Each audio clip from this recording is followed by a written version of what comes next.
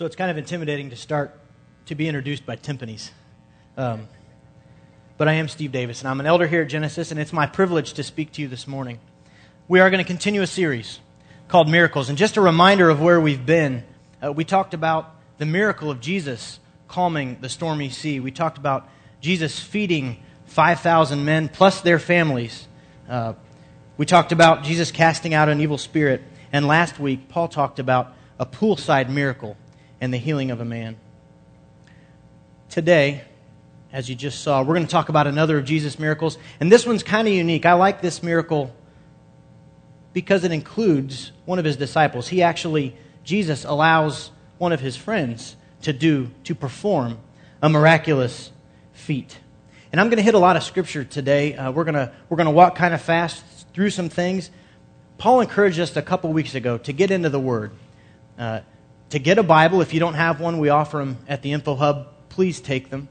Take one, have it, and get into it. And so, to encourage you this week, there's a handout at the Info Hub. It's just a list of the scriptures that we're going to hit today.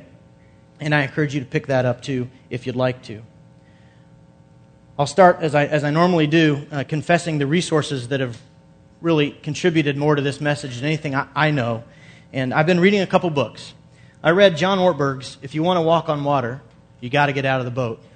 And I just highly recommend it. The things I'm going to talk about today out of this book are all in like the first chapter. So it's just an amazing book, and I encourage you to pick that up. Also, The Pursuit of God. I'm just reading this with a really good friend of mine. A.W. Tozer wrote this book in, 1948. And it is, well, it's just great. And when I read it, I didn't know that I'd be using it so much in today's message. But I'll be citing those books as we go. I encourage you to pick them up if you'd like. So how do you remember Peter? Peter, the disciple. Do you remember that his name was Simon? And that when Jesus asked, "Who do people say I am?" And all the disciples responded. And then he said, "But who do you say that I am?"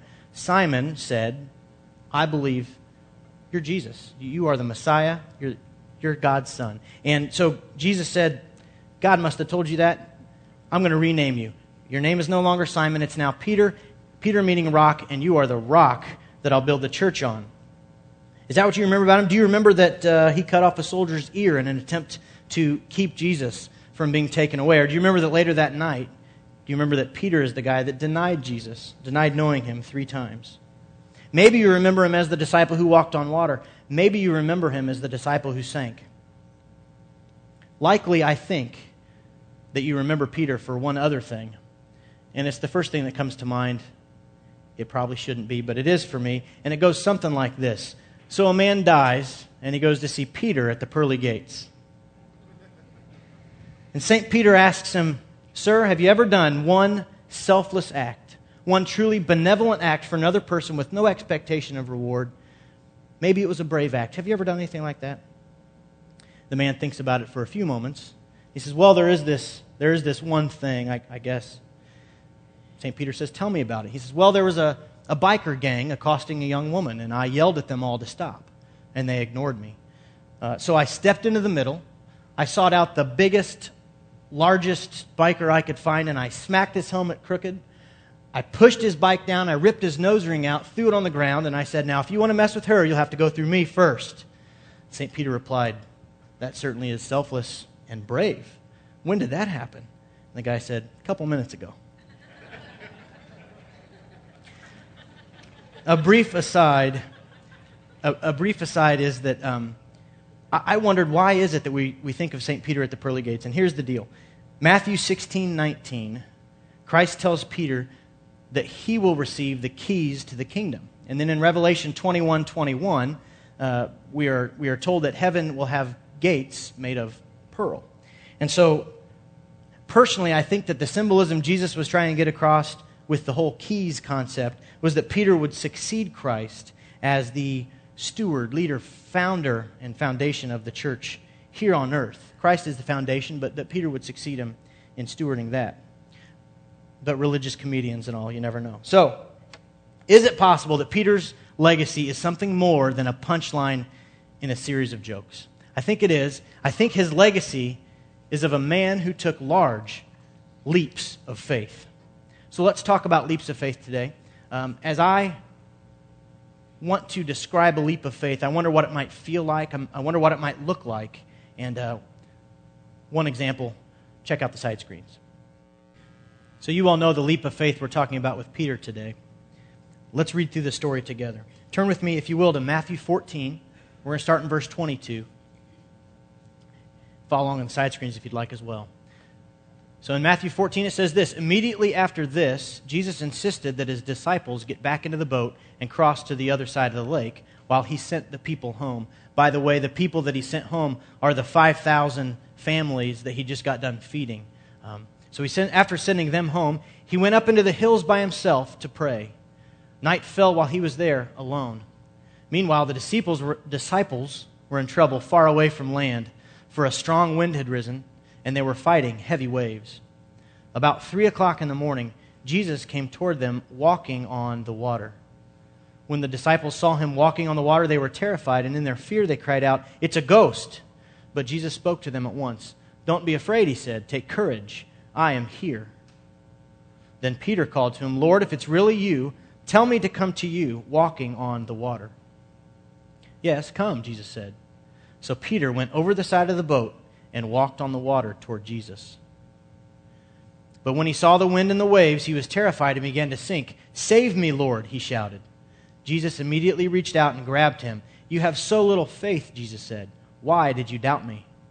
When they climbed back in the boat, the wind stopped. Then the disciples worshipped him. "You really are the Son of God," they exclaimed. A few observations, 3 observations about this particular miracle. 1, to walk on the water, Peter got out of the boat. Thanks to John Ortberg for this inspiration. He took a leap of faith. And Ortberg describes water walkers that they have a few shared characteristics. I thought 5 of them were fairly interesting. So one is that water walkers recognize God's presence. So to do this, you have to be seeking it. But Peter, once confirmed that it was Jesus on the lake, recognizes God's presence. He was looking for it. Water walkers discern between faith and foolishness. Now, Ortberg says this is a story not about risk-taking, but it's a story about obedience.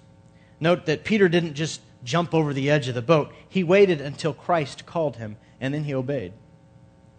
Third, water walkers get out of the boat. There's something more to life than sitting in a boat, than being comfortable where we are. Christ didn't die so that we could be boat potatoes. And that's why I think that because we're created in God's image, we get stirrings to act, to do something about it, not just to complain and whine about the problems of the day, but to stand up, get out of the boat, and get to solving them. Note that the longer we sit, the harder it is to get up. Now, some of you will remember that and probably remind me of that later if I go a little too long. But the fact is, the longer we sit, the harder it is to get back up. Water walkers accept fear as the price of growth. The fact is that there's fear everywhere, and the fear will never go away. If we're stepping out of the boat a little more each day, it's going to be a little bit scary. But each time I answer the call, each time you answer the call, when we do that, we'll be emboldened to look for Christ, to seek His will, and to follow Him to some amazing places. It'll become habit. We'll hear Him more clearly. We'll follow more quickly. And on the flip side, each time we resist that voice and stay in the boat, rather than answer the call, the voice gets a little bit more quiet until it's really hard to hear, if you can hear it at all. So, and then finally, water walkers see failure as an opportunity to grow. So the fact is that when you fail, Christ will be there to catch you. We won't fail alone. We've got a life preserver, and He's great. So, get out of the boat. Now, observation number 2 is to walk on water. Peter looked to Christ. In a leap of faith, clearly it requires some faith. And so in a story all about faith, both these observations, getting out of the boat and looking to Christ, really is all about faith. And that's where I've been inspired by Mr. Tozer in The Pursuit of God. He discusses the definition of faith in his book. And he discusses it and says that really faith isn't something to define. It's not something to theologically debate. It's something to do and to have, to practice, to get out there. It's a way of living. And then he defines it. So here's the definition. He says that faith is the gaze of the soul upon a saving God. That is, to have faith in Christ is to always look to Him in all that we do, looking toward Christ. That's what faith is. Some scriptural references to bolster the definition. We're going to move, they'll be on the side screen, but starting in Psalm 34:5. Those who look to Him for help will be radiant with joy. No shadow of shame will darken their faces. Forward to Psalm 123, the first two verses. I lift my eyes to you, O God, enthroned in heaven. We keep looking to the Lord our God for His mercy. Jesus too lived by this. We're reminded in the story of the feeding of the 5,000, Matthew 14:19 says this, that He told the people to sit down on the grass, and He took the 5 loaves and 2 fish, looked up toward heaven and blessed them. Then, breaking the loaves into pieces, He gave the bread to His disciples, who distributed it to the people. And 5,000 men plus their families ate until they were full. And finally, Jesus Himself taught. He told His disciples that all He did only through His constant gaze on the Father. John 5:19 says, so Jesus explains, I tell you the truth, the Son can do nothing by Himself. He does only what He sees the Father doing. Whatever the Father does, the Son does also. For the Father loves the Son and shows Him everything He's doing. In fact, the Father will show Him how to do even greater works than healing this man. Then you will truly be astonished. For just as the Father gives life to those that He raises from the dead, so the Son gives life to anyone He wants. And the most succinct verse on this subject, let's go to Hebrews 12, verse 2. It says, we do this by keeping our eyes on Jesus, the champion who initiates and perfects our faith. So the definition of faith again is to have faith in Christ is to look always to Him. And to believe in Christ is to look at Him constantly. So Tozer says that the person who has struggled, his quote is, the person who has struggled to purify himself and has had nothing but repeated failures will experience real relief when he stops tinkering with his or her soul and look away to the perfect one. Here's the problem. There are things that veil my eyes. There are problems that hinder or block my ability to look upon Christ. Consider the topics we discussed in a hostage series last spring. We talked about things like fear and pride and anger and addiction and envy. So in addition to stuff and circumstances, there are things that take our eyes off of Christ. Let's talk about some of those circumstances. When times are good, when the economy is booming and the paychecks are consistent, business is good, the marriage is going well, the kids are behaving. When times are like that, it's easier to remain faithful to your spouse, to stay principled in your business dealings, to stay clean of addictions, to stay free of fear. But those circumstances, they distract us, right? A bad quarter, the loss of a job, a struggling marriage, rebellious children, money is tight, a friend is sick. Distracting times distract us from the real issue, which is, what does Christ want my role to be in this circumstance? To what is He calling me during these tough times? In addition, there are things that distract us. Stuff is a big distraction for me. When I'm busy chasing the next great toy, I can't chase Christ. When I'm pursuing the acquisition of things, I'm not pursuing Him. The goal of Christianity for the Christ follower, according to Tozer, is to possess nothing. That doesn't mean that we won't have some things. We can have cars and homes and things like that, but we won't possess them. We'll hold them with open hands, knowing that everything belongs to Him anyway. They'll be His. So the question this week is, what are the things that distract you? And what circumstances are you in that distract you from looking always to Christ? And a little later, we're going to ask God to remove the veil, to blow those things up, to mess with our lives if He has to get rid of those things. So let me prepare you. We're going to ask for that, and He's going to answer. Now, note this isn't about an abdication of responsibility. It's not about ignoring issues and problems in your life. If I look to Jesus, those will go away. Or if they don't go away, I can ignore them because I'm supposed to just focus on Jesus. It's a perspective shift. The troubles may remain, but it's from self-centered focus to Christ-centered focus. And real relief follows that perspective shift. Using everything that you have for the good of Christ is about removing that veil and replacing it with lenses that allow us to see more clearly Christ's leading in our life, His will, and it'll help us answer His call. So a third observation. The third observation is that after Peter walked on water and after Jesus walked on water, the disciples believed. When people saw the miracle, they said, "Truly you are the Son of God." And when we witness the power of Jesus, we're spurred to follow Him. I was reading an article this week written by Francis Chan, who's a pastor in California. And he wrote an article about church life, and in it he talks about the Old Testament story of Elijah versus the prophets of Baal. And you can find it in 1 Kings 18, but the quick summary is this. It was a showdown. Elijah was the last prophet of God. There were 450 prophets of Baal, and Elijah shows up and says, "Let's have a fire starting contest. No matches, no lighters, not even 2 sticks to rub together. Let's get our altars prepared to make a sacrifice. I'll make it to God, and you make it to your small g God.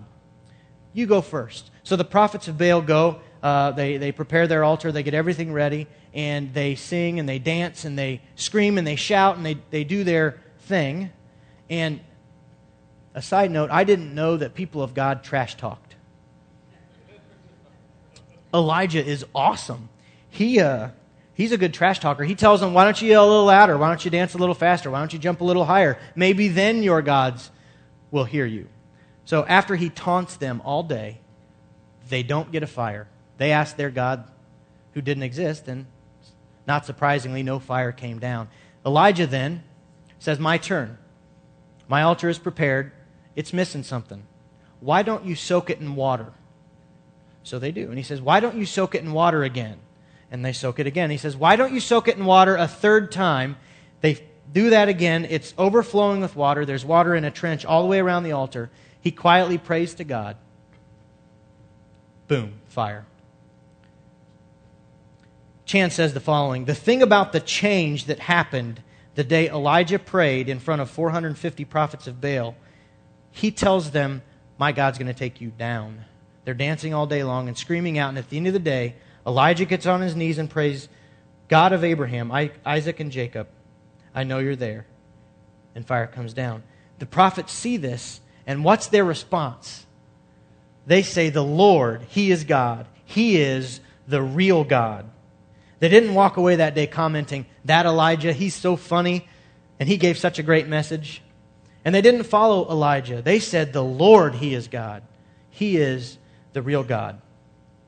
And so back to the initial question this morning: what is Peter's legacy?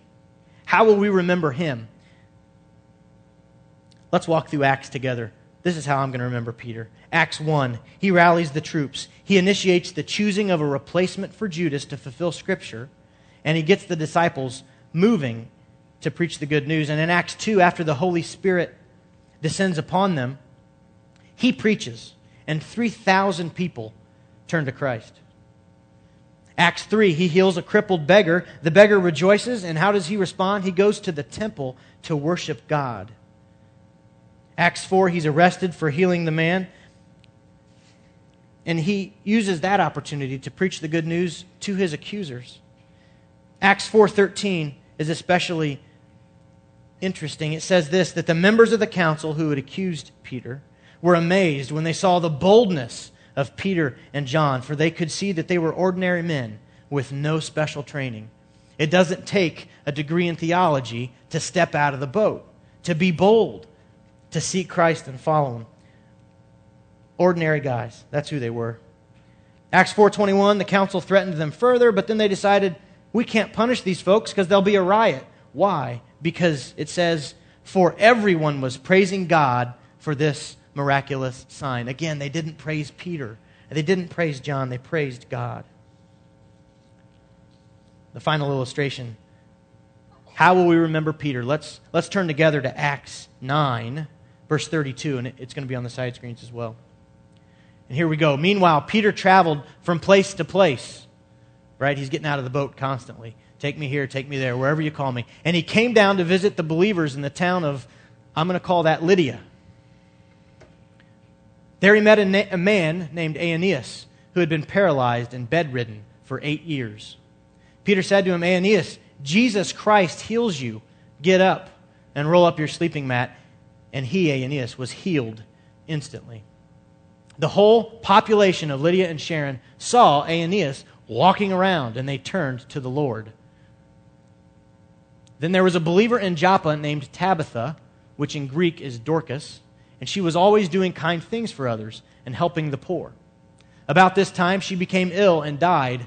Her body was washed for burial and laid in an upstairs room.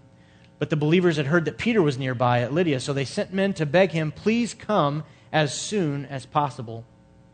So Peter returned with them, and as soon as he arrived, they took him to the upstairs room. The room was filled with widows who were weeping and showing him the coats and other clothes that Dorcas had made for them. But Peter asked them, leave the room. Then he knelt and prayed, and turning to the body, he said, get up, Tabitha. And she opened her eyes. When she saw Peter, she sat up. He gave her his hand, helped her up. Then he called in the widows and all the believers, and he presented her to them alive. The news spread through the whole town, and many believed in the Lord. Peter raised the dead, and thousands of people came to Christ because of Jesus. Christ glorified himself through Peter. That is Peter's legacy. And the miracle that Christ worked in Peter's life, that's the miracle that he could work in my life and in your life. And he wants to do that, but we've got to step out of the boat. So here it is. He can use people like you and me, people who have failed in the past in attempts at significance. And he can use us to save people, to forever change the quality of life and the eternal nature of their life. I want to be a vehicle for that. But I have to, like Peter, step out of the boat and walk on water for a while with Jesus. And if we can do that together as a church, if a body of believers gets focused about that and does that together, imagine what this community, what this world would be saying. They wouldn't be saying Genesis Church is cool. They'd be saying God is here. The Lord is here, and Jesus Christ is Lord. That's what they'll say. Some thoughts. How can you and I be used to illustrate that? He really could use you and use me to be a miracle. Talk about a miracle if he could use me, right? Well, here at Genesis, we strive to encourage folks to celebrate, to connect, and to contribute. So some challenges. What steps of faith could you take here at Genesis, maybe? Well, first, celebrate. Could you commit to being here a little more consistently, to celebrate together with this body? Because again, I think that a unified body of believers at a church like this can do some real damage for the kingdom. So let's commit to being here a little more often together. Is there something we could commit to connect? Get here a little early, stay a little bit late. Get to know the people that we're celebrating with together this morning. Get into a connection group. Jason, he talked about it. The fact is we're going to have a catalog. It's going to have all kinds of different connection group topics. There are going to be some interesting things. There's going to be something there for you. Individually, something's going to spur some interest. I encourage you to read the catalog, pick something, get into a group. There's no reason that all of us in the room shouldn't be in a connection group. If you're already in a connection group, don't let the catalog be the only invitation. Find some folks. If you find something interesting, other folks might too. Invite them into a group with you. Contribute. Serve on a team. Maybe the host team, Gen Kids, Deep Cleaning Facilities, First Response, Helping Hands. There are lots of things going on here. Not because the teams need you, but because you could get on a team and serve. And through your service, people might say the Lord is here. Christ is Lord. Are you tithing? Have you tested God on that yet? Read Malachi 3 again. He says, put me to the test. The windows of heaven want to open for you Test me on this. You can't outgive God. Try it. What about at home? What leaps of faith could you take at home? Could you love Him like He's the spouse you wish He would be? Could you love Him anyway? That'd be a leap of faith. At work, could you go ahead and treat everybody as if times are good? When times are tough, people get stressed out and they're scared. They don't know what to do. What about at work if you could treat people like everything was great? Because that's how you do treat people when there's extra. All right. God is calling you, and He's calling me to get out of the boat. So let's work real hard to train our ears to stop ignoring His call. We're not going to ignore it anymore. We're going to be a church of action. And with Jesus as our life preserver, we're going to get out of our collective comfort zones and be about God's business. The final quote out of John Ortberg's book is this. Ortberg says that the worst failure is not to sink in the waves. The worst failure is to never get out of the boat. Let's do that together this week. Pray with me.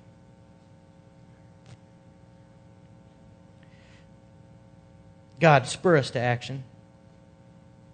Help us to hear your call. Prepare our hearts for that call. We ask you to break us, to remove the veil that we've placed over our eyes and allow us to see you more clearly, to follow you more quickly, and to get out of the boat when you call. God, that might require you to make our boats a little uncomfortable. We're ready for that because we earnestly want to be your vehicle. So make it so. Work that miracle in us, that you might use us, that through our actions you'll bring glory to your name because you can do that, God. We pray these things in the powerful